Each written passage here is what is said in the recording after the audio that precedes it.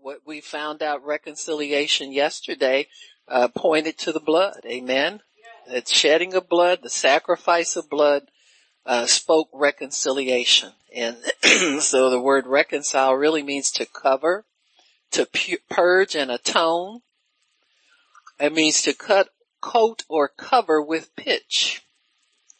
So God was able to reconcile Noah and his family, amen, in the covering of the ark with pitch. That's kind of interesting because that boat didn't have to stay afloat, except they obeyed God's orders in how to build it. And so I'm thinking if we do the same thing, we'll build a sturdy lifestyle. We'll build a sturdy life that God can approve of. He can bless everything we do. You know, I remember being a sinner and being uncertain, and is this going to work out? Is this going to be okay? If I do this, am I going to succeed? There was always a question of whether or not you would have success, or whether or not it would work for you, whether or not it would wind up putting you in a happy spot. But now I couldn't remember the last time I had a doubt about something, the outcome of my life. Amen. Because then, you know, if you're not certain, you know, all you can say, well, God, your word says you're going to work it out for the good anyway. Amen. He works everything out for the good. Things that we thought were so tragic, we never get over. He works them out for the good. Amen. You find good in everything. Only God can do that.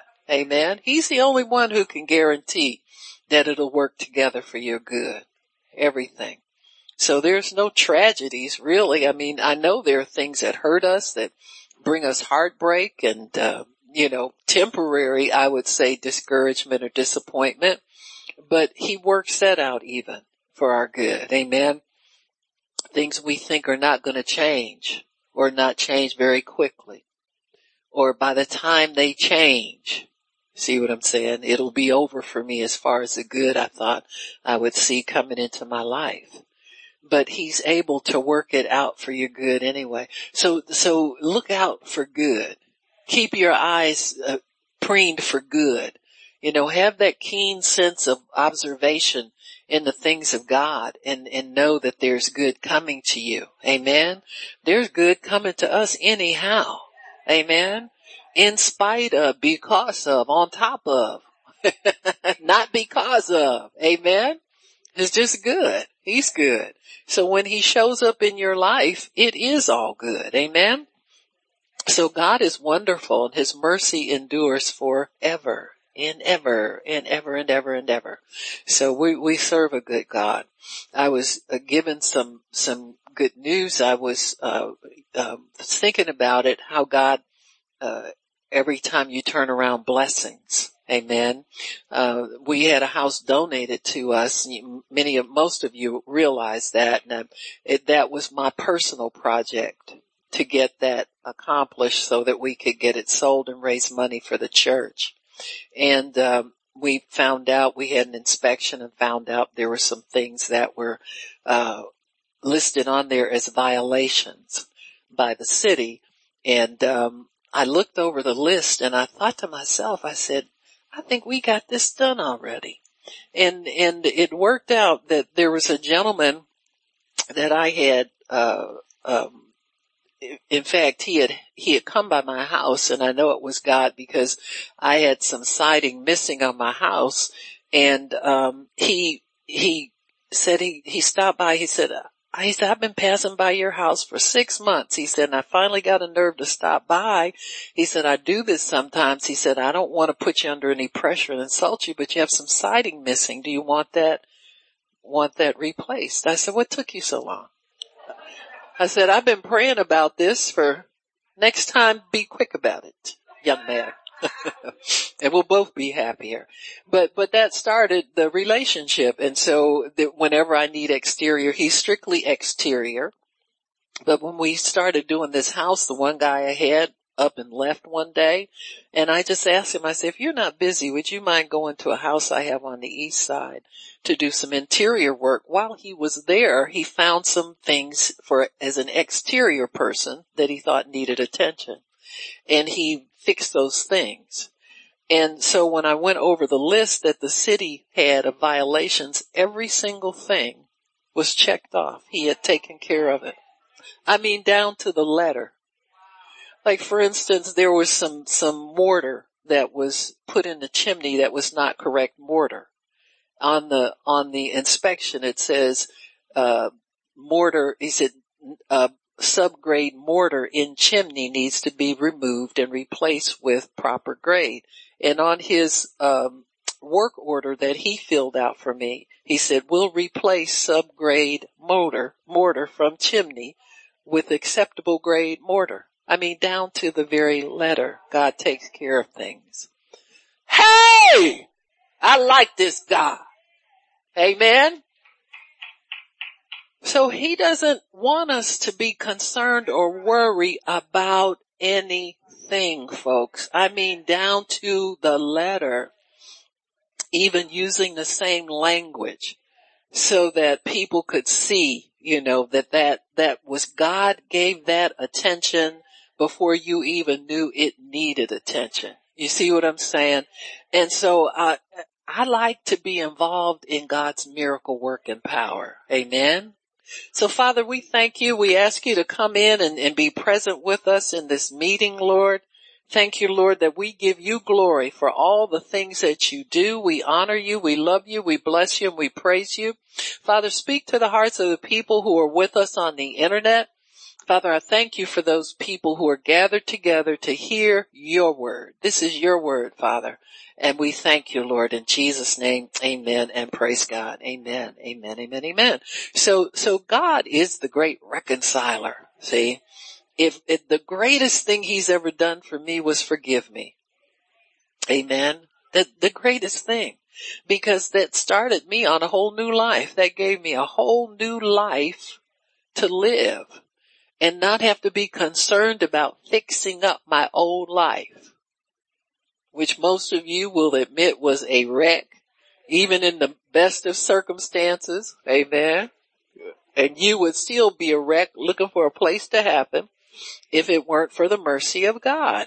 And so I'm just ever thankful for the things that he has done for me and continues to do for me, as I get older and less able to get up and move this and do that. And, well, I say I'm able, but not as willing. Ain't a whole lot I just jump up and do no more. I think long and hard and plan and see what God has in store for me. I said, why didn't I think of doing stuff this way years ago? You understand what I'm saying? But, I mean, life is like that. When you, the older you get, the wiser you get. You say, boy, if I had had this wisdom when I was young, I would have saved myself a lot of trouble. But thank God you get it when you get it. Amen. There are old people that don't have wisdom. You know what I'm saying? So we are thankful we get it when we get it. So we said that Jesus, through reconciliation, brought us into a family. God created us as family. Amen. Created man and the woman in his image, in his likeness, for his purpose. So that's family. When men and women meet and get married and they plan their children, they plan for their purpose. We want children so we can raise them and love them and, all those things and make them good citizens and Christians, whatever else you have in mind. You have a plan in mind when you plan a family, and God had a plan in mind when he planned us. That was interrupted through disobedience, but through redemption we're brought back to him. Through reconciliation we're brought back. And I think that's the overarching point we want to make today, is that God brought us back in a family relationship. He is the Father. Jesus is his firstborn son, or only begotten son, that he sacrificed in order to bring many sons and daughters back to him.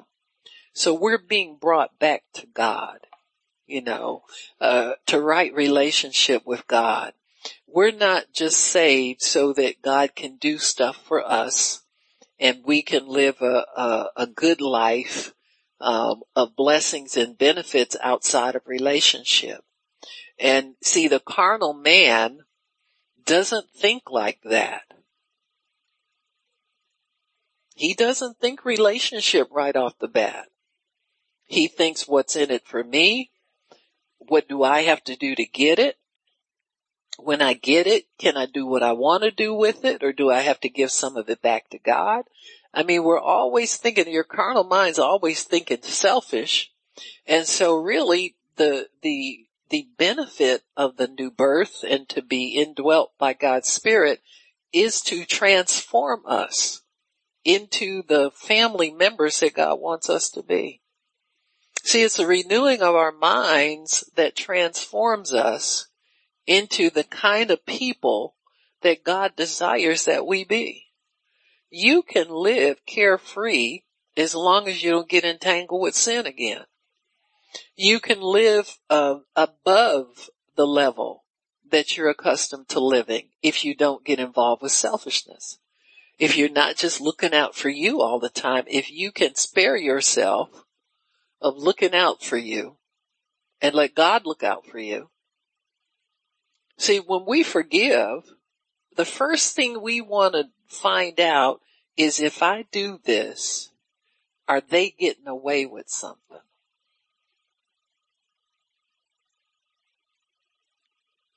That's what keeps most of us in unforgiveness, is what's the other guy getting away with? Well, if you really trust God and trust that God, if you obey God, He will take care of you, then you're able to drop the charges against the offending person. And many times we don't look at the great forgiveness that God has given us when we think about forgiving others. But that is the message. Forgive as you have been forgiven. You forgive as the Father has forgiven you. So your forgiveness of others should include that thought, that you've been forgiven. But many times people look at our forgiveness separate from God's. See, we cut Him off. We cut off His forgiveness to us. And then we're in charge of whether we'll be the bigger person, or whether we'll just let Him off the hook, or whether we'll, you understand? Or be a doormat, you see. See, if you cut God out of the forgiveness cycle, then you miss out on the reason you forgive, why you are empowered to forgive. How did you get the power to forgive in the first place? It was forgiven you. See, you have a deposit of eternal forgiveness on the inside of you. And God expects you to freely give that out to others so He can bless you. He can touch them. They can know what it's like to be forgiven. They can know what it's like to be pardoned. The worst thing in the world is for a person to go through life being responsible for their sin. That's not even a life worth living. You see, people don't want to mention certain subjects because they're sensitive, or they can't talk about that. And it's because there's sin still involved in it that's on their soul. And they don't want to have that brought up because they don't know what to do. Once it comes up, they feel just as guilty as they did the last time it was brought up. And that's why a lot of times people don't want to address certain things. Now, you've been in a household with people like that, or around relatives, if you've got alcoholics in the family, they don't want you to bring up that they drink too much.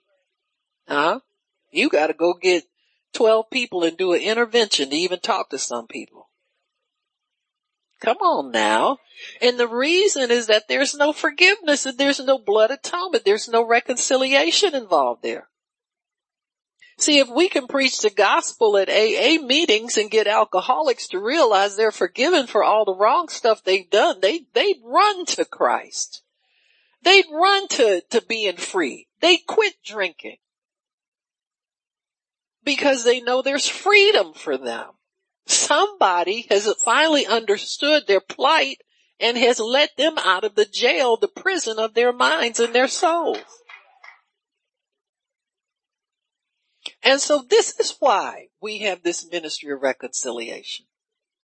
We can offer Christ to people. We can offer a new life with a living Savior who actually lives in you now, and he will put your mind on something else when you have the temptation to drink.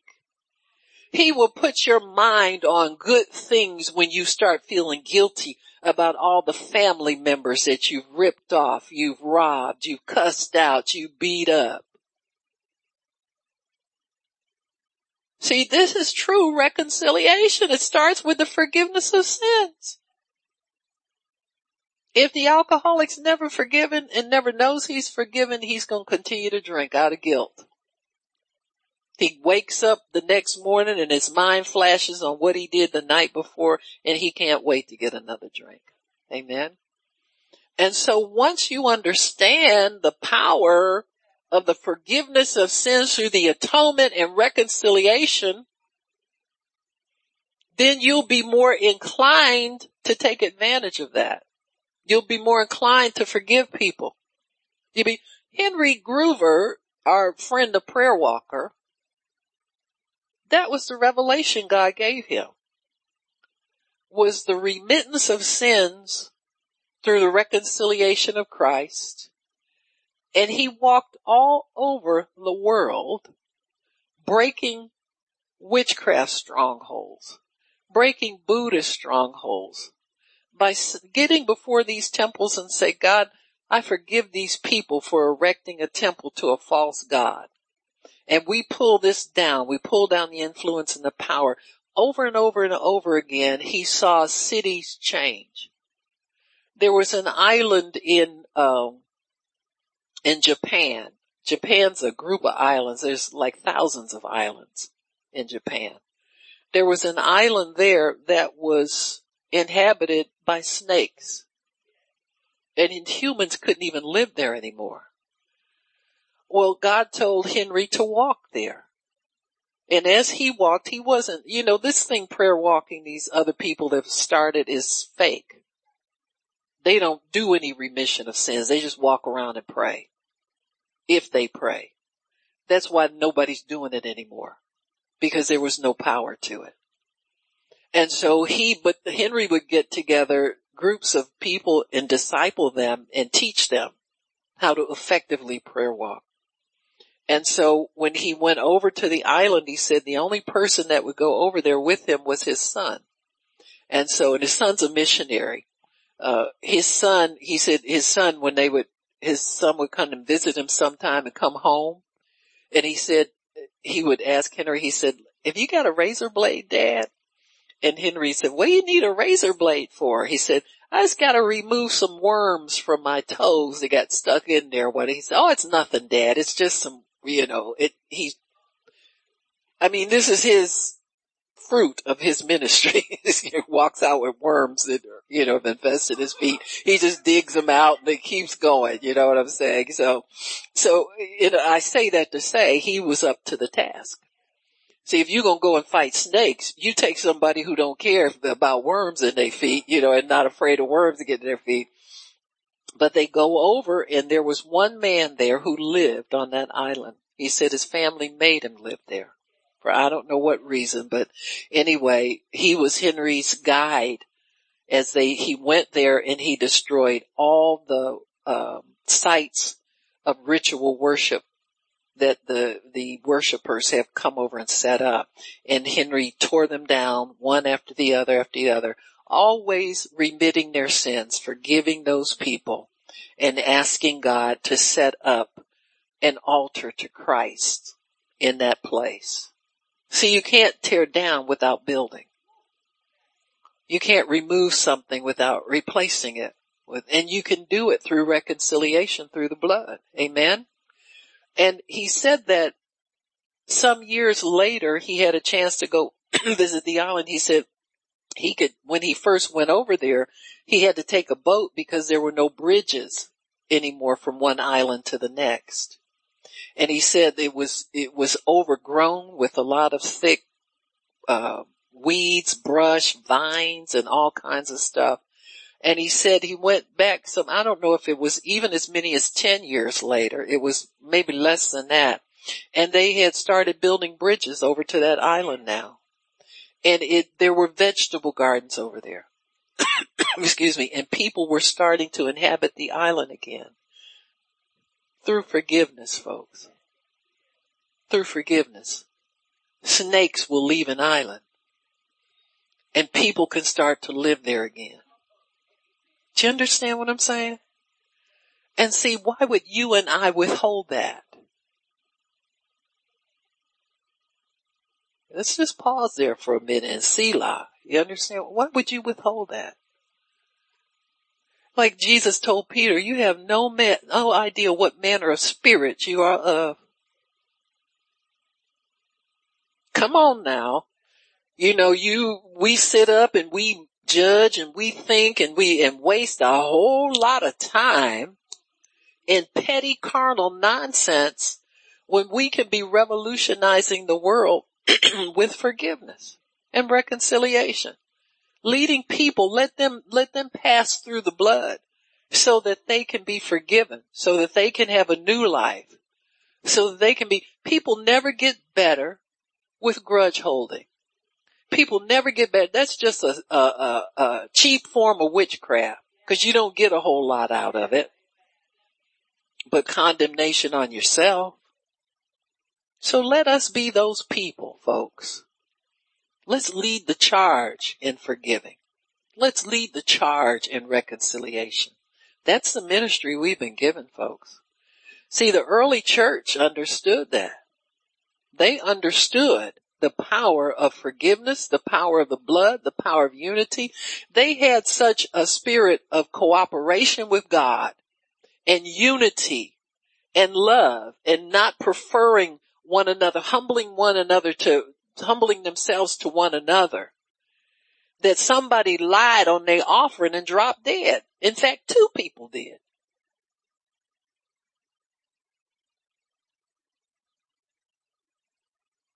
It's powerful. Don't ever take anything God did for cheap, for granted, for not important. It's all very powerful. Amen. From the dotting of the I's to the crossing of the T's, there's all power in God's word. So reconciliation cancels the carnal thinking, carnal power, and replaces it with love. God shed his blood from the beginning, throughout eternity. His shed blood is calling men back to himself to be adopted. Not just forgiven, but adopted. Amen. We're adopted by God into a spiritual family. You ever notice you can go to, say if God tells you to go, I'm not going to say you can go anywhere, but God tells you to go to a meeting somewhere and people greet you like family. Nobody's eyeballing you and forcing you into a corner with stares and acting ugly. I'm talking about a place God sends you. I'm not talking about some place you just get up and go. Because we've all been through those experiences. It's called religion. You don't go back anymore. Amen. If somebody's eyeballs are strong enough to pin you to the wall, you know what I'm talking about.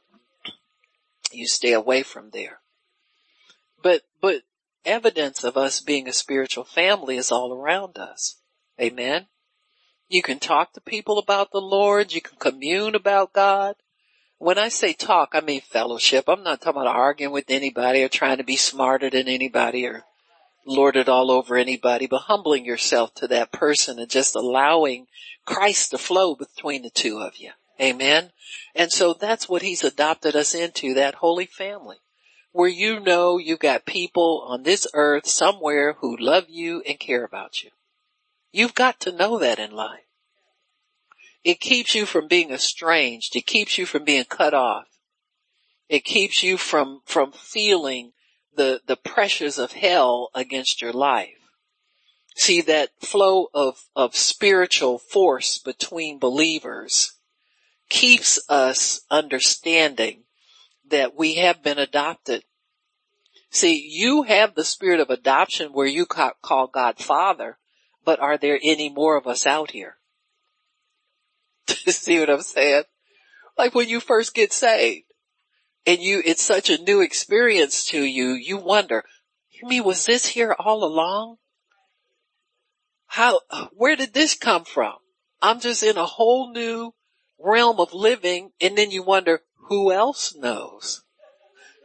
Who else is out here? Huh? Like the old, what was that show? Alien, the truth is out there somewhere, whoever that people were. Yeah, they're out there somewhere. And so then God will begin to introduce you to your brothers and your sisters, to your family. He'll begin to show you which family members to connect with and how to connect to them. Amen? All of that stuff. Never get in strife with your brothers and sisters in the Lord. Avoid that stuff. Now, we can all try to be smarter than everybody else or know more than the next person. That's cheap. See, you did that in the world. Amen? The minute you get something new, you jump on Facebook and show everybody. Tell on yourself. Of course, I tell on myself. I show them food all the time, so. I'm working on it, all right? But you give yourself away. Amen? You give yourself away. Think about if we respected God's fatherhood over us and his rules about privacy. He set up rules for us to live by and what to tell your brothers and sisters about your experiences with him and what not to tell. Ow! You know how sometimes parents, how parents nowadays, I think, have each child, if you've got, several children, you have a special day with each one where they feel they're the only ones who get attention for that day. And nobody else knows what you did. And nobody else knows what went on. It's just special between the two of you. Well, God set that up for us. He says, when you do your prayer and fasting, do it in secret. Shh, don't tell nobody, but just between me and you. And I'll reward you openly. And then they'll look at you and wonder, how did she get that? But if we go and blast it every time we get something, look what the Lord has done. And then God looks down and says, I would like to do more for you, but I can't do it because you keep blasting everything I give you out of turn. See, even when you have a legitimate testimony, he has to open the door. He has to give you grace to share the testimony. Amen? He has to grace you to put those words out there. Sometimes he lets you do it. Sometimes he doesn't. He said, no, let's just keep this one between me and you right now. Amen? And so it's a father-child relationship where there's real stuff that goes on between you and God. You talk to him about it. You tell him what's going on, and he tells you what he's going to do and how he's going to do it. Sometimes it is for revealing everything. Sometimes it's not. Sometimes there's certain groups of people that he wants you to share these things with. See, this is part of your relationship with Father. Amen? Where he said, I want your good works to glorify me. So the way I do that is I got to be in charge of the things you say about your relationship with me. Amen? And so it's good to know you're in a family like that, where your words won't hurt you, he'll cover what you say. See? That word of covering again. Blood-bought words. Blood-secured words. Words that speak better things when they're done in season and in the right way. And so once we understand that we have family relationship with God the Father, His Son Jesus Christ, through the power of the Holy Spirit, then we're able to live that successful life He wants us to live.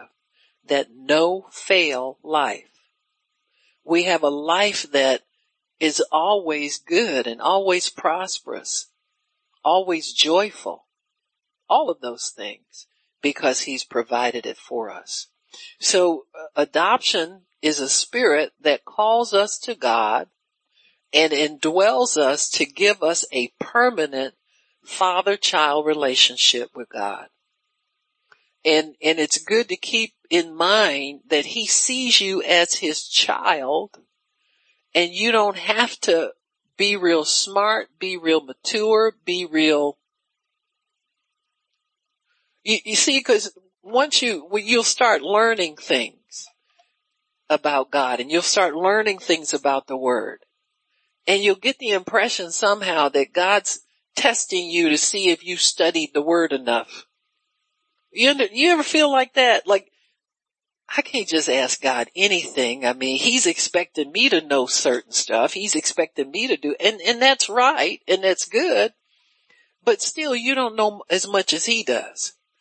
And you can't tell. So you still have to humble yourself to Him like a little child. So I've found at times when I thought God was expecting the most of me, He expected very little.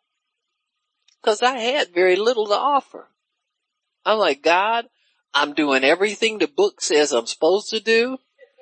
I'm trying to do this right. And it ain't working. And sometimes He just tells you, just come to me and tell me what you need. Let's just start all over again, because you got all wound up in your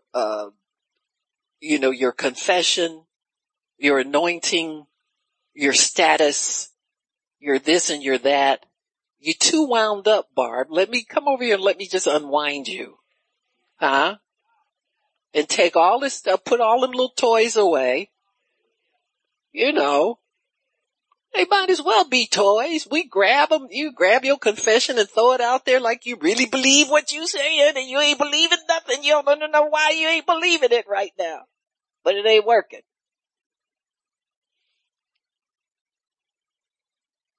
Sometimes we need to have patience with ourselves. Huh? You're the biggest patience is going to work on in your life. Just be patient with yourself. And say, God, give me enough to do just for today. Let me quit borrowing off of tomorrow. Wanting it to be over with so quick. You know how it is when we start out believing God for something, we want it yesterday, because last time I asked Him for something, it was 3 months before it came, and my eyeballs was red, my hair was falling out, I was foaming at the mouth by the time I got it. I don't want to go through that no more, and He didn't want you to either. That's not the way He sees us. He sees us as living off the fruit of the Spirit while He's working on it. Why don't we let Him work on something for a change? I can remember times when I was discouraged, wound up, and God would say to me, if you would let me have it. And I say, who is that talking to me like that? I rebuke thee, Satan. I ain't giving you nothing. You know what I'm saying? I mean, we're so wound up and we got to do everything. When God does show up for us to release it to Him, we fight Him. Huh? It's like trying to rescue a drowning person. You know, they tell you sometimes you got to knock them unconscious to get them out the water. They'll fight you, the rescuer. And so God always comes to us as a loving Father. He understands everything that we're going through. He understands we need stuff. He understands we feel small against such big problems. We have a real relationship with him as our Father. You know, parents, if your child is sick, oh God, I wish I could exchange places with him. That's a common thought with parents. You don't want to see your children suffer. Amen. And so that's why he sent his son. He didn't want us to suffer. He died in our place to spare us. He'll spare us even our own self-torment that we put ourselves through every time we need something from God. Amen. We set out to torture ourselves. Oh Lord, how long is it going to take? Oh Lord this, oh Lord that. And he's teaching us how to enjoy him as our Father while we're waiting for him, while we know he's working on stuff. You got to know God is working on it. From the day you pray, it's in the works. From the day you pray. So all you have to do is just go somewhere and be cool and don't mess it up. And don't mess yourself up. And by the time God brings it to you, just a little nerve sitting in a corner, fighting everything off. He wants you to be peaceful while he works it out. Amen. He wants you to be that way. He wants you to be so peaceful people think you don't want it anymore. They think you don't care anymore. Because the devil will send people to you to ask you about it. But God. Amen.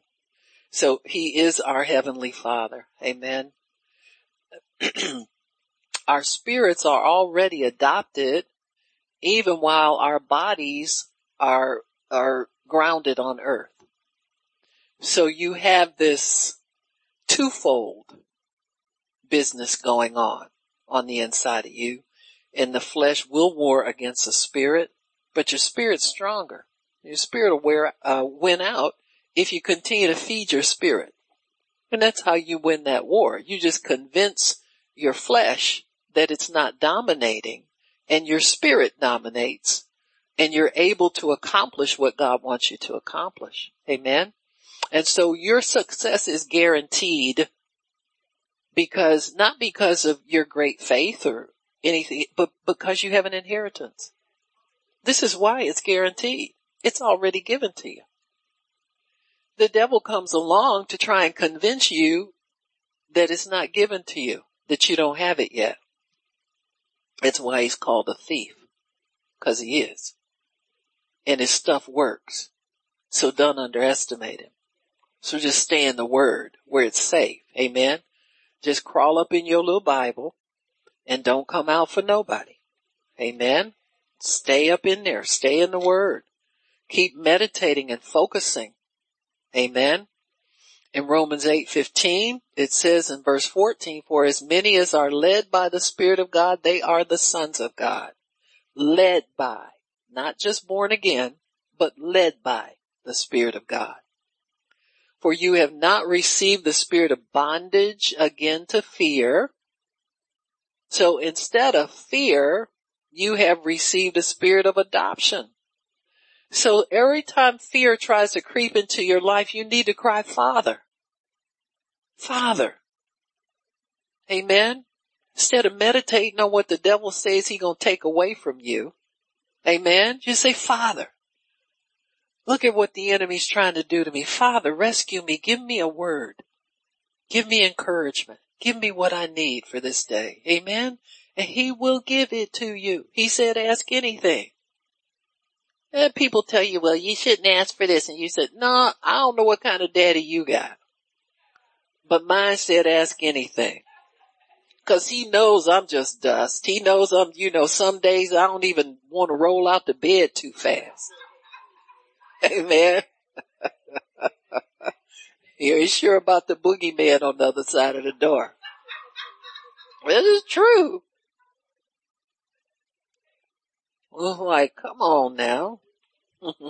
Let's do this right. but he said, you cry, Father, instead of giving in to fear. He said, the Spirit himself bears witness with our spirit that you're children of God. So you got the greatest validation of your adoption on the inside of you. He lets you know. He gives you peace. When you cry out to God, God answers by the Holy Spirit. So he bears witness with your spirit that you're a son of God. This is why it's kind of futile to go around trying to prove to people who you are when they want to challenge you. Amen? Trying to say you're not this and say you're not that. Huh? Your Father knows who you are. And he's the only one you want to try and impress. What do you impress people for? People don't have half a brain half the time and want to pick you apart all the time. Come on now. Don't let yourself be evaluated by people who don't have a right measuring stick. Amen. They gotta say, brother, if you find fault with me, you better get the beam out your own eye first. Amen. And put you back in your word real fast. Amen. So, Jesus always pointed the way to the Father. Amen. Through his anointing, through his ministry, through his preaching, everything was geared toward inviting people back to the Father through remission of sins. John the Baptist was the first began to preach, and he would tell people, people would say things like, and God showed me this many years ago when I would pray for people to be born again. And I would sense that there was something they needed to confess. And God would lead me to ask them, is there something in your life that God doesn't approve of? Why don't we ask God to forgive you of that right now? And in no time, if they confess, they say, yes, and get it. And the power of God would fall on those people and rest on them, reassuring them that God approved, that they were forgiven and God approved of that confession. You understand what I'm saying? And so do a complete job. In other words, first, don't give somebody a get out of jail free card. And you don't have any authority to issue such a thing. Amen. You're there to reconcile them to God. Well, some of you believe it. I don't care. It's true anyway. It's a good way to get saved. I'm telling you. It's the best way. Am I right, Miss Jan? That's right. Amen. So Jesus talked to them about their Father who was in heaven. Amen. When he would preach, let me go to Matthew chapter 5 and start there. This is all about reconciliation of relationship of people, sinners, to their Father who wants them back. Amen. Father who is in heaven. Amen. Praise God. Thank you, Lord. Praise God. We'll go to Matthew chapter 5. So many things that Jesus did were blessings from heaven, from the Father God to people. The compassion that he showed them to alleviate their suffering. That's a father-child thing. Amen. That's something a father would do for his children who weren't able to do that for themselves. And so in Matthew chapter 5, it says in verse 1, they came over unto the other side of the sea into the country of the Gadarenes. We'll skip him. We'll get to the, to the good stuff. Amen. So I'm sorry. That's on Mark. Matthew chapter 5. Sorry.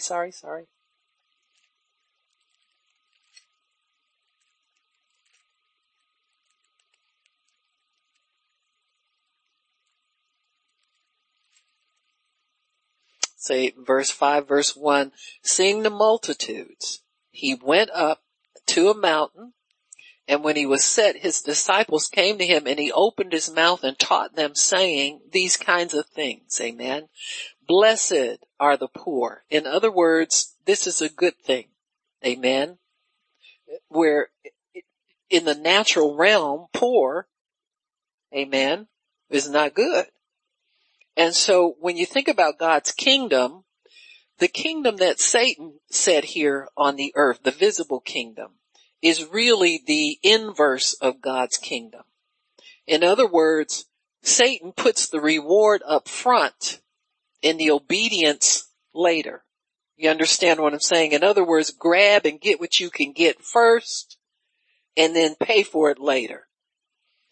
For instance, if you know poor is bad, instead of looking to God to eliminate that and understanding the blessing that there is there, because in many ways your condition opens you up to the need for God. So when Jesus says, blessed are the poor, what he's saying is if you are poor, he says you're really poor in spirit. You're not poor in material things. Because he says if you recognize your poverty as a spiritual condition, then it is a blessing in it for you because you have an answer coming from God. So whenever he talked about these things, he talked it in the reverse of where the enemy would try and promote himself through these things. You know, you're blessed if you're rich. You're blessed if you this. Well, no, you got to recognize first your condition. You got to recognize your condition without God. Now, when we as believers claim the blessings of God, it's based on our covenant relationship with him.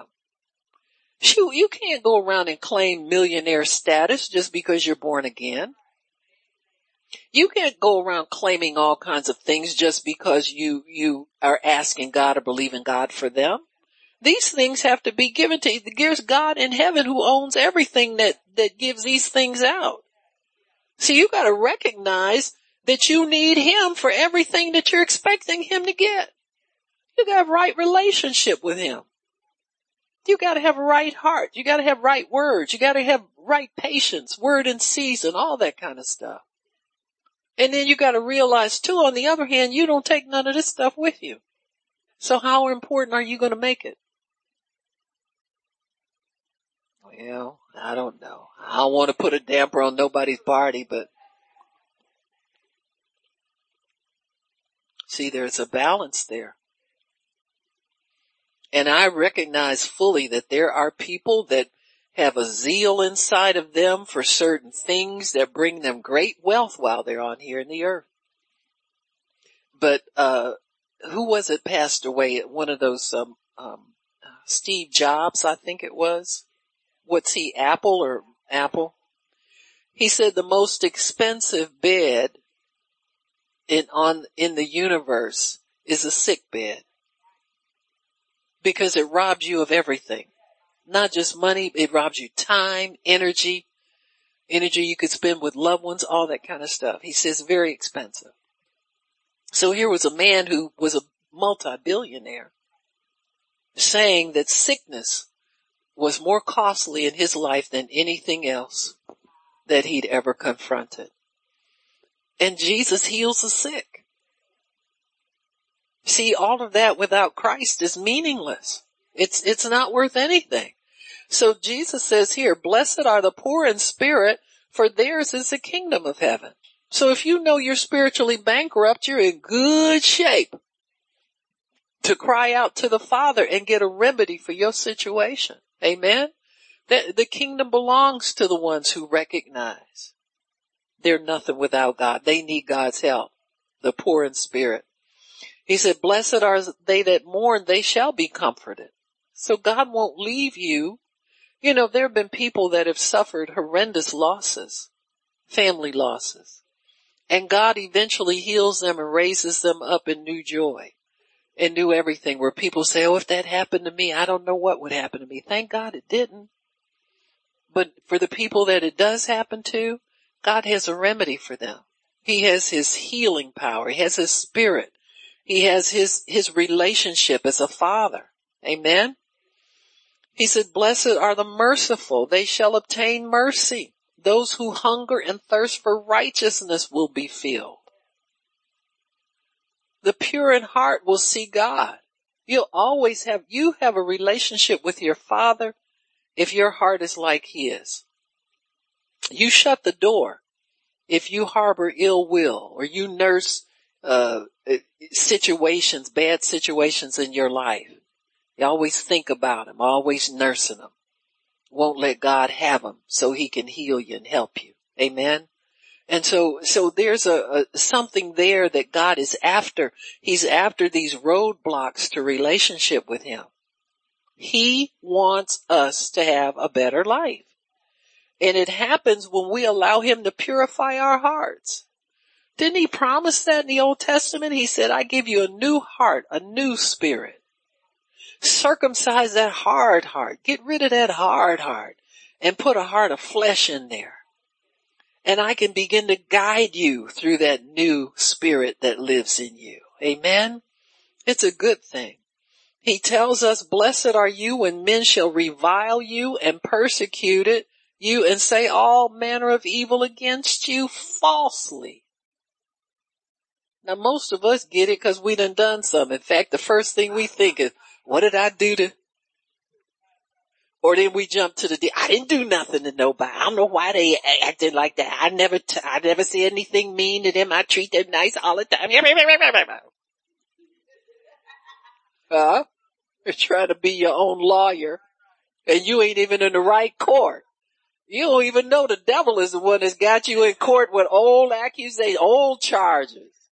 Your charges God burnt the books on them so long ago. And the devil will go and drum them up and get you to think they're valid. And there you go to talking, trying to clear yourself again. Amen.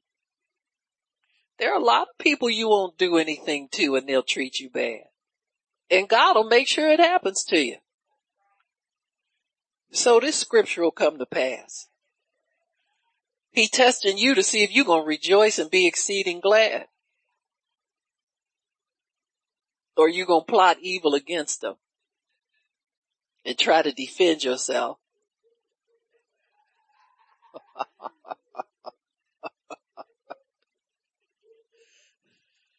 God shook me up one day.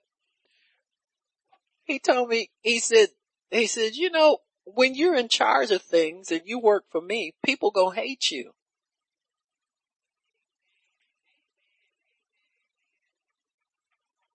And I said, okay, what kind of lecture is this coming? He said, there's certain things you have to accept. He said, for the ministry of the Watchman and the Church for All Nations, you're going to bear the brunt of criticism. You're going to bear the brunt of lies, falsehoods. He said, you're going to be rejected by people that you only did good toward. Hello. And lied on and ridiculed by them. Amen. He said, and I want you to learn how to rejoice and be exceeding glad. And come to me to get healed. Don't sit up there and try to take it on the chin like a good soldier. You come to your Father and you get your healing. Amen. He says that's the only way you're going to survive, doing what I've called you to do. Amen. And everybody who names the name of Christ will have to get used to the same thing. Amen. You know, people say just like Peter said, oh no, Lord, I'm going with you. Cuss that girl out when she fingered him. She fingered him as being with Jesus. He cussed her out. As Bridget used to say, he tussed her out. Amen. He tussed her out. Amen. Yeah. So we all think we're going to be loyal all the time. You don't know what the devil's got planned for you to make you somebody who's a betrayer. Amen. We all just flesh. Amen. But you have to learn how to respond the way God wants, because there's rejoicing in you. I don't care what happens to you. But sometimes we don't want to find it. We'll find it at some point. But there is rejoicing in you when whatever happens. We can't be circumstantial people because God isn't a circumstantial God. He's a faithful God. And he's raising up faithful people. Amen. And so Jesus begins to teach them how his blood is going to reconcile them in such a way that they are adopted by God who is in heaven. See, the Pharisees would call themselves sons of Abraham and all that kind of stuff, trying to point toward the Father. Jesus made it real. He made it happen. Amen. Everything that God does through Jesus Christ is real. It's a real happening. Amen. You will glorify your Father who is in heaven. Amen. In verse 13, it says, you are the salt of the earth, but you can lose your saltiness. You can let distractions, persecutions, all that kind of stuff drag you away from your salt. He says, if it's lost its savor, wherewith shall it be salted? It is good for nothing but to be cast out and trodden under the foot of men. You are the light of the world. A city that is set on a hill cannot be hid. Neither do men light a candle and put it under a bushel. So you didn't get saved to go and blend in with the world again. You got saved to stand out. Well, God, now the last time I stood out like you wanted me to stand out, they threw me out that church. And they said mean things to me. The pastor preached about me from the pulpit. And well, he's supposed to do some of that. But them religious spirits can get on you and tear you up. Amen. And so, it's like you want your light to shine, but you don't want it to get you in trouble.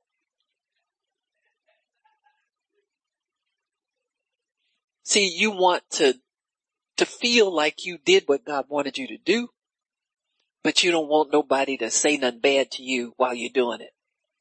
You want to get A+ all the way across the board.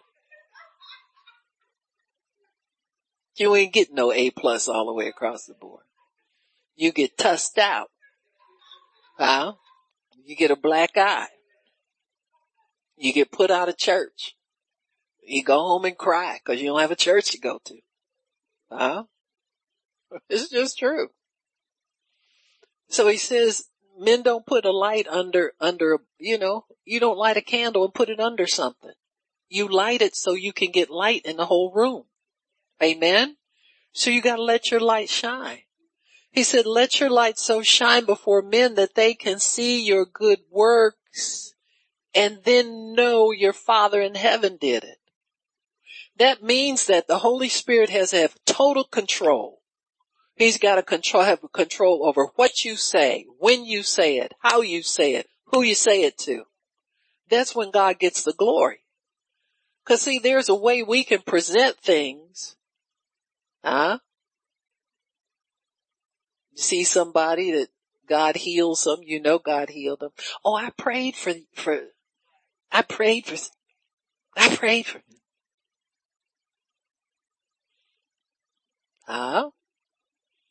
Glorify the Father who's in heaven. Or we'll say, I give God all the glory. After we done talked 15 minutes about everything we did.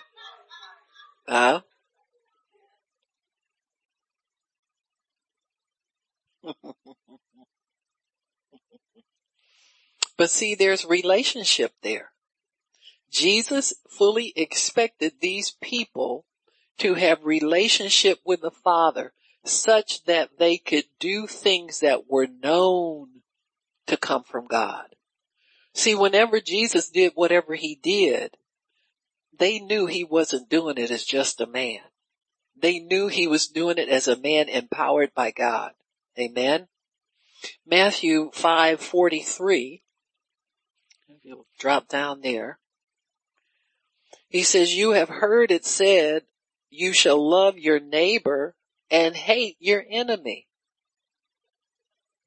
But I say to you, love your enemies, bless them that curse you, Do good to them that hate you, and pray for them which despitefully use you and persecute you. Why? Because you want to be known as children of your Father which is in heaven. So God does that. God loves his enemies. God blesses people that curse at him. Amen? God does all of those things. And so when God begins to demand certain things of us that we think are unfair, well, you don't know what they did to me. You don't know what they did to his son. He was sinless. You know, most people give as good as they get, you know, until God gets a hold of you some more. Amen. Go tell somebody off so quick it'll make their heads spin. So the Father loves and forgives us, and we're supposed to do the same. It says here that you may be the children of your Father which is in heaven, for he makes the sun to rise on the evil and the good, and sends rain on the just and the unjust. For if you love them which love you, what reward do you have? Oh, well, I wasn't thinking about reward. You better. What are you down here working for? What are you down here serving God for? Amen. He rewards people who forgive. He rewards you with forgiveness of your sins. You know, you'll find yourself going through doors that are so easy, you feel like a thief going through them. Huh? You get in the habit of forgiving quickly, automatically, confessing your faults to God when you find your heart getting involved in something it shouldn't be involved in. And see if your life don't get easier. So I remember being depressed for years. And shortly after I found out I was sick, I cried out to God and he saved me. I was born again. But for 4 years I struggled, trying to get better, trying to be better. And God took me one day to the parable about the servant that was owed a small amount. That owed a big amount to the master. And the master, he begged the master to forgive him. The master forgave him. And then he ran to a guy that owed him a little bit in comparison. And he took him to court and had him thrown in jail until he paid everything back. And they reported that to the master, and the master rebuked him and took away his forgiveness. You see what I'm saying? And God showed me, he said, and he handed him over to the tormentors. Worry, depression, fear, anxiety. Those are tormentors. And see, I was a new Christian and God showed me that. That ain't some mature Christian teaching. That's basic. And the Lord told me, he said, you've got to instantly forgive he said, you can't sit there and nurse hurt feelings. You can't sit there and demand somebody treat you a certain way, or you're just going to be mad at them. He said, the devil will torment you from now until. He said, the way you get rid of that, he said, you got to give first. You got to give the forgiveness first, or I can't forgive you. He said, you're going to stay just like that until you learn how to forgive. And trust me, I set myself on the course. It wasn't easy every day, because there are some days your friends feel sorry for me and look what they did to me and look what kind of condition I'm in and I never done nothing to nobody. Them's your friends. You gotta divorce your friends. Huh? You gotta quit having your tea party with Miss Woe is me. And Miss I can't forgive nobody. And Miss you don't know how hard my life has been. And Miss, you don't know how hard they were on me and still treat me bad. You know, it never stops. And it won't stop until you stop it. See? And so I said, well, God, I guess I gotta do. See, he taught me a lot of things being at home, just me, God, and the Bible. And see, when I got better and got around religious people, they couldn't steal it from me. 'Cause it was already in there. And it was already working. See, That's the relationship we're all supposed. See, I was outside of a church and God taught me because that was all I had. But you're inside church and you got to do the same thing. You got to let God teach you, even though you're under teaching. You still got to have that relationship with God where he teaches you the things that are important for you. Because there's some of us who have been through some things that we may need some slack cut toward us. You understand? So we can keep just reaching out to God. And God knows everybody's situation. He knows everybody's situation. But it's up to us to make sure we're doing the obedience we need to do in order to receive from the hand of God. God will bless you tremendously, open the windows of heaven, things that you just never thought you'd have, and see them work. My greatest joy is when I see people in this ministry obeying God and still here praying after all of these years. And I think this is a miracle, a work of God. All of the stuff that you have to go through in order to remain faithful. I have to go through the same thing. So I feel what you feel. You understand? And just to remain faithful to God. It's really amazing. It's something to glorify God about. Amen. It really is. It's a tremendous blessing.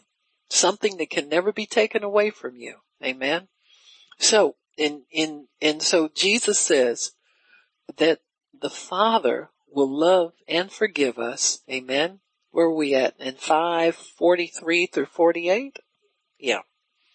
He says, if you forgive, bless, when you're cursed, if you give the opposite of what's given to you from the heart of the love of God, he says, you'll be known as the children of your Father which is in heaven. And it's because God will allow people to have a good life even though they quote unquote don't deserve it. Who really deserves it? You know what I'm saying? And so, you'll find, why does he do it? Because he so loves the world. He so loves everybody. And he's looking for an opportunity to bring them to a point of repentance so that he can save them too. But you'll see a lot of people prosper and they're not Christians. You see a lot of them get blessed and they don't know God, nor do they serve him.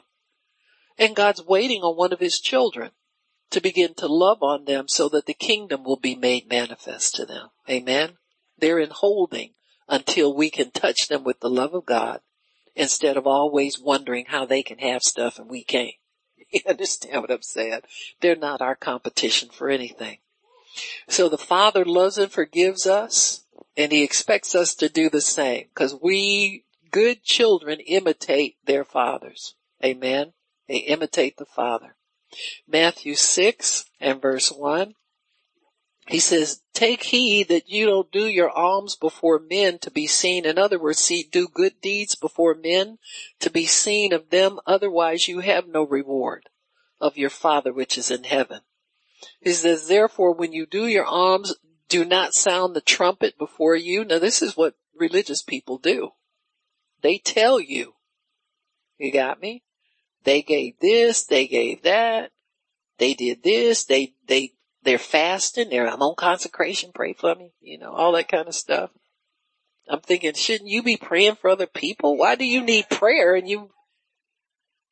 So I just shake my head. I shake the cobwebs off and keep going. He says, hypocrites do that. Amen. And God does not encourage hypocrisy. And he says, this is what they do in the synagogues and in the streets, that they may have glory of men. He said, truly I say to you, they have their reward. So the biggest thing that you can do is wait for an open door from God to speak. Wait for an open door from God to share things with people. Allow God to give you his holy permission to speak and to share certain things. Amen. So that your Father in heaven will get all the glory out of what you're doing. So your fasting will not avail you anything. Your prayers will not avail you anything if they're done before men to impress men. Amen. So God's not going to be a party to religion. into falsity and falsehood. So you're to talk directly to the Father about the things that are on your heart. And when he gives you liberty, you can begin to reveal and share some things. Amen. Okay, drop down to Matthew 6 verse 15. And he says, this is the Lord's Prayer. Okay, so we'll start in verse 9. He says, after this manner, therefore, pray, our Father who is in heaven, hallowed be thy name. So you start out by worshiping God. Amen. That's the only way you get his attention, is through worship. Give us this day our daily bread. Your kingdom come, your will be done on earth as it is in heaven. Give us every day our daily bread. In other words, this is supposed to be something you pray every day. You don't say, well, God, I'll meet you every Saturday and you give me enough for the week. They tried that with the manna. Remember, some people tried to say, Moses told them, God said, pick it every day. Don't try to store it. Some of them did it anyway. And the whole house stank, so you could tell who was trying to steal the manna. Too lazy to get up every day and expect God and thank God for giving them something. Amen. It's not hard to do. I had to discipline myself to when my eyes fly open, thank you, Lord. And you're on a roll after that. You get up thinking got something else on your mind, you're going to have problems almost half the day until you realize you need God's help. So just get him on board with you first thing. Amen. Before you roll out and think anything else you got to do, get him on board with you. Amen. Let's start addressing him as God, thanking him. He said, and forgive us our debts. Forgiveness should be an everyday request from you out of your lips. As we forgive those, and think about those people you need to forgive. That's when you take care of that. Amen. Well, they did something new. We'll forgive them again. You do something new every day too. And lead us not into temptation, but deliver us from the evil one. For yours is the kingdom, the power, and the glory forever. Amen. So that's like releasing your day to him. Releasing every care to him. Casting your cares on him because he cares for you. He says, if you forgive men their trespasses, then your Father will forgive you. But if you don't, he won't. So this is a must do if you want the benefit of it. Amen. It's the only real must do that you'll see in the new covenant to get the benefit of it. Because most of you know when you first started out believing God for finances, most of the stuff you got on credit. Cause you wasn't giving, you wasn't praying halfway right, and you was kind of raggedy about, loving people. But you had enough sense to get under the spotlight of the word of God. Father, forgive me. I forgive so and so. You knew how to get real humble. It's amazing how these things almost are automatic, even though we want to try to struggle over them. When I need something from God, I get so nice, you wouldn't recognize me, some of you. I start looking for somebody to bless. I start looking for stuff in the closet to give away. I'm on the hunt for good works to do so my Father can be glorified. Amen. You look to, sometimes men, this, you got certain things, you won't let your kids touch them. All of a sudden you want to bless everybody in the house with everything. Am I right, Poppy? The car keys you used to keep to yourself. Now you just say, you need to go, take my car. Take that. That's right. Cause you want to touch the master's hand. You want the big hand in heaven to be pouring out towards you. So everybody knows how to do that. Everybody knows how to come clean. Amen. And so he says, for if you forgive men their trespasses, your Father will forgive you. You find the well, getting empty and dry. You know what to do. Amen. You're not You're not ignorant of what's going on. So you forgive as your Father forgives. Mark 11:23 says the same thing. You can have what you say, but when you stand praying, forgive. So your Father can forgive you and not hold up your blessing because of the naughty condition of your heart. Amen. And your pride and not wanting to humble yourself. All the nonsense we go through. He wants to cut through that so he can have real relationship with you. Amen. And Matthew 6:26, 24, no man can serve two masters. He will either hate the one, love the other, or will hold to the one and despise the other. You cannot serve God and mammon. Amen. And that's really yourself and wanting everything for yourself and being scared you ain't gonna get nothing. Therefore I say to you, take no thought for your life. Oh Lord, guilty as charged. Can't even worry about what you're going to eat, drink, or wear. What kind of clothes you're going to put on. He says, your life, he said, isn't your life more than just material things? He said, the heathen go after that stuff all day long. You're better than that. You've got eternity on the inside of you. You're on your way to heaven. Act like it. If you're on the way to heaven, the things of earth are small. You got streets paved with gold waiting for you. The heathen don't have that. And he says, behold the fowls of the air, they don't sow, they don't reap, don't gather in the barns. Amen. I got a little nest on my deck every year. Mrs. Robin comes and lays her eggs on my deck because when she's up, the rafters protect her little eggs from predators. So she don't pay no rent. She don't let me know when she coming. She don't let me know when she got them little blue eggs sitting up there. I see the little shells down there on the deck. I got to clean them broken shells up. You know, and I see her coming back. And then one morning I see about 4 little mouths. I said, oh Lord, babies is here. Amen. She moved all, she done section 8'd me. Amen. Moved all her and all her babies in on me. But she ain't worried. Why? Why is she not worried? Cause God led her there. She said, if God put me here, I'm here to stay. Then comes back every year. Well, he said, if a robin can do it, why can't you do that? Why can't you take no thought for where you're going to be tomorrow? Why can't you take no thought for how you're going to pay your bills?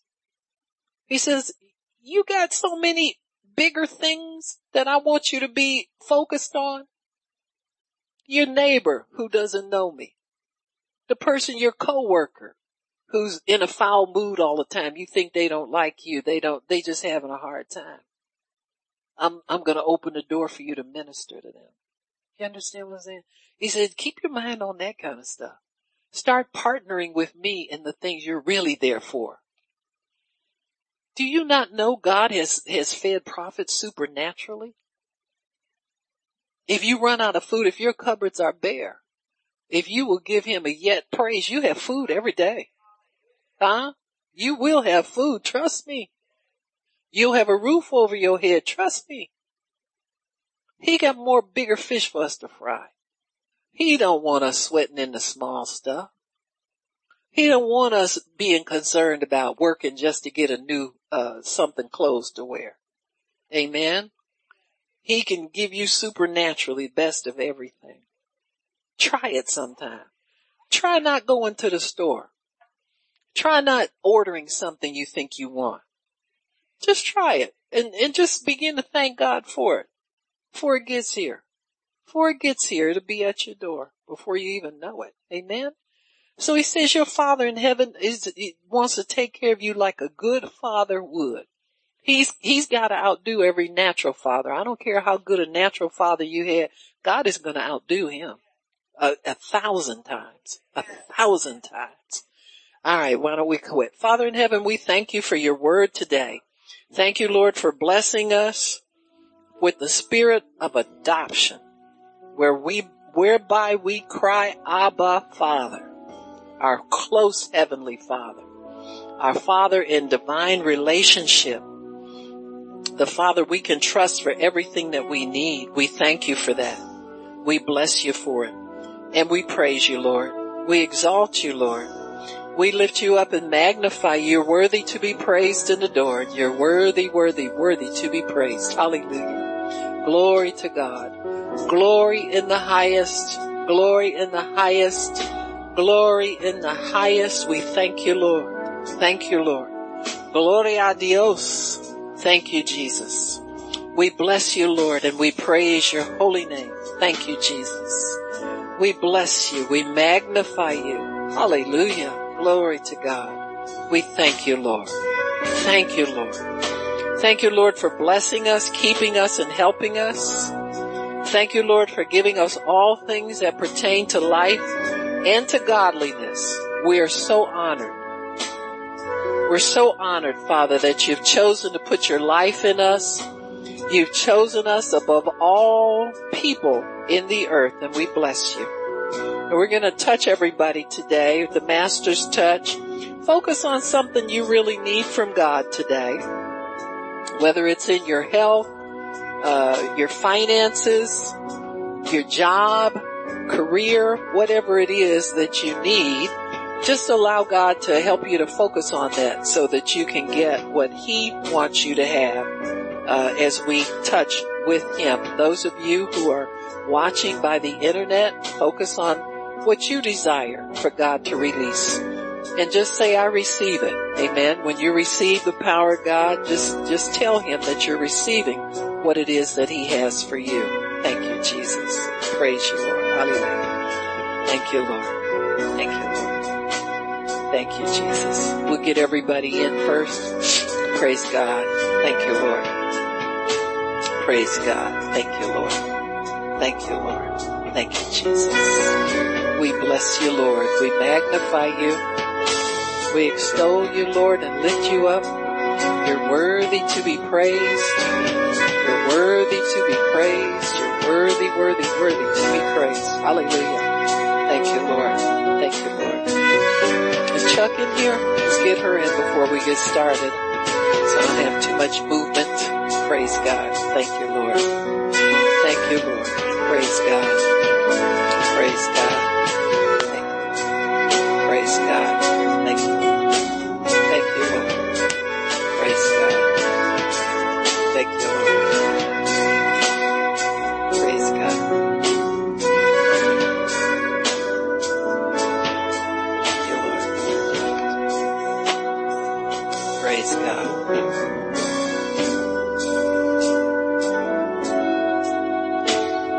Praise God. Thank you, Lord.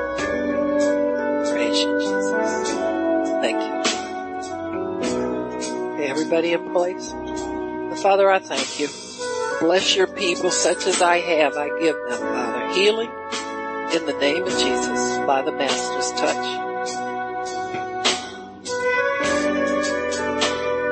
Jesus. Thank you.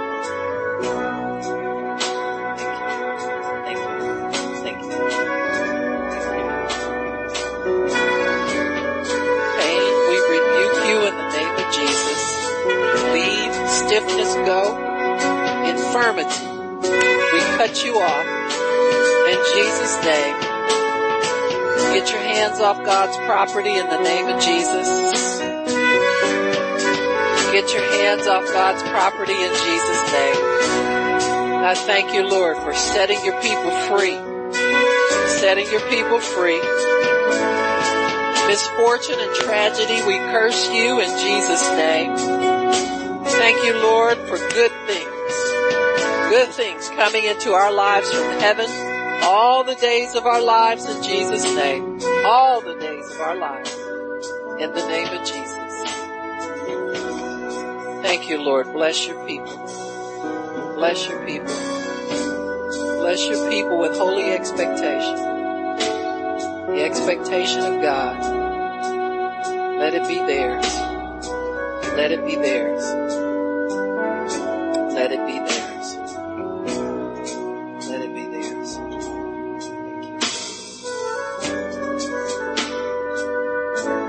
Look for change every time you receive the anointing. Look for change. Change for the better. Amen. Change for the better.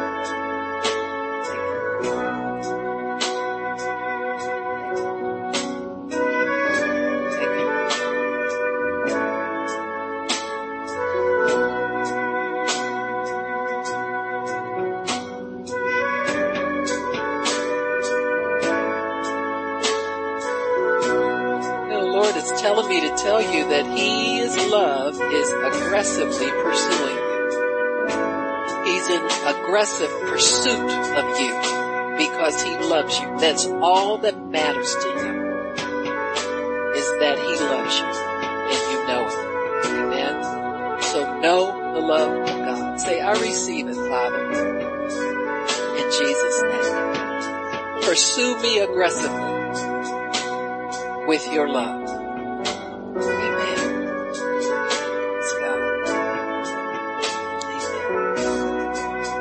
Amen. Amen. Amen. Praise God. Praise God. Praise God. Praise God.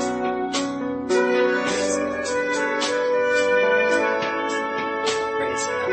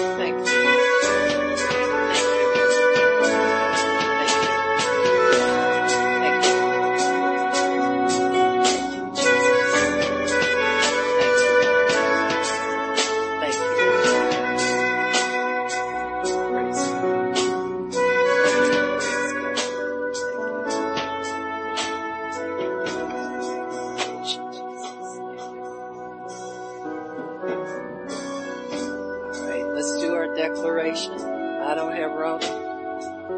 She don't have me. I can't get Rhoda. And she can't get me. And I thank you, Lord. By the stripes of your Son, Jesus, we are healed. Amen, amen, and amen. It's so decreed. Amen. Praise God. Amen. Praise God.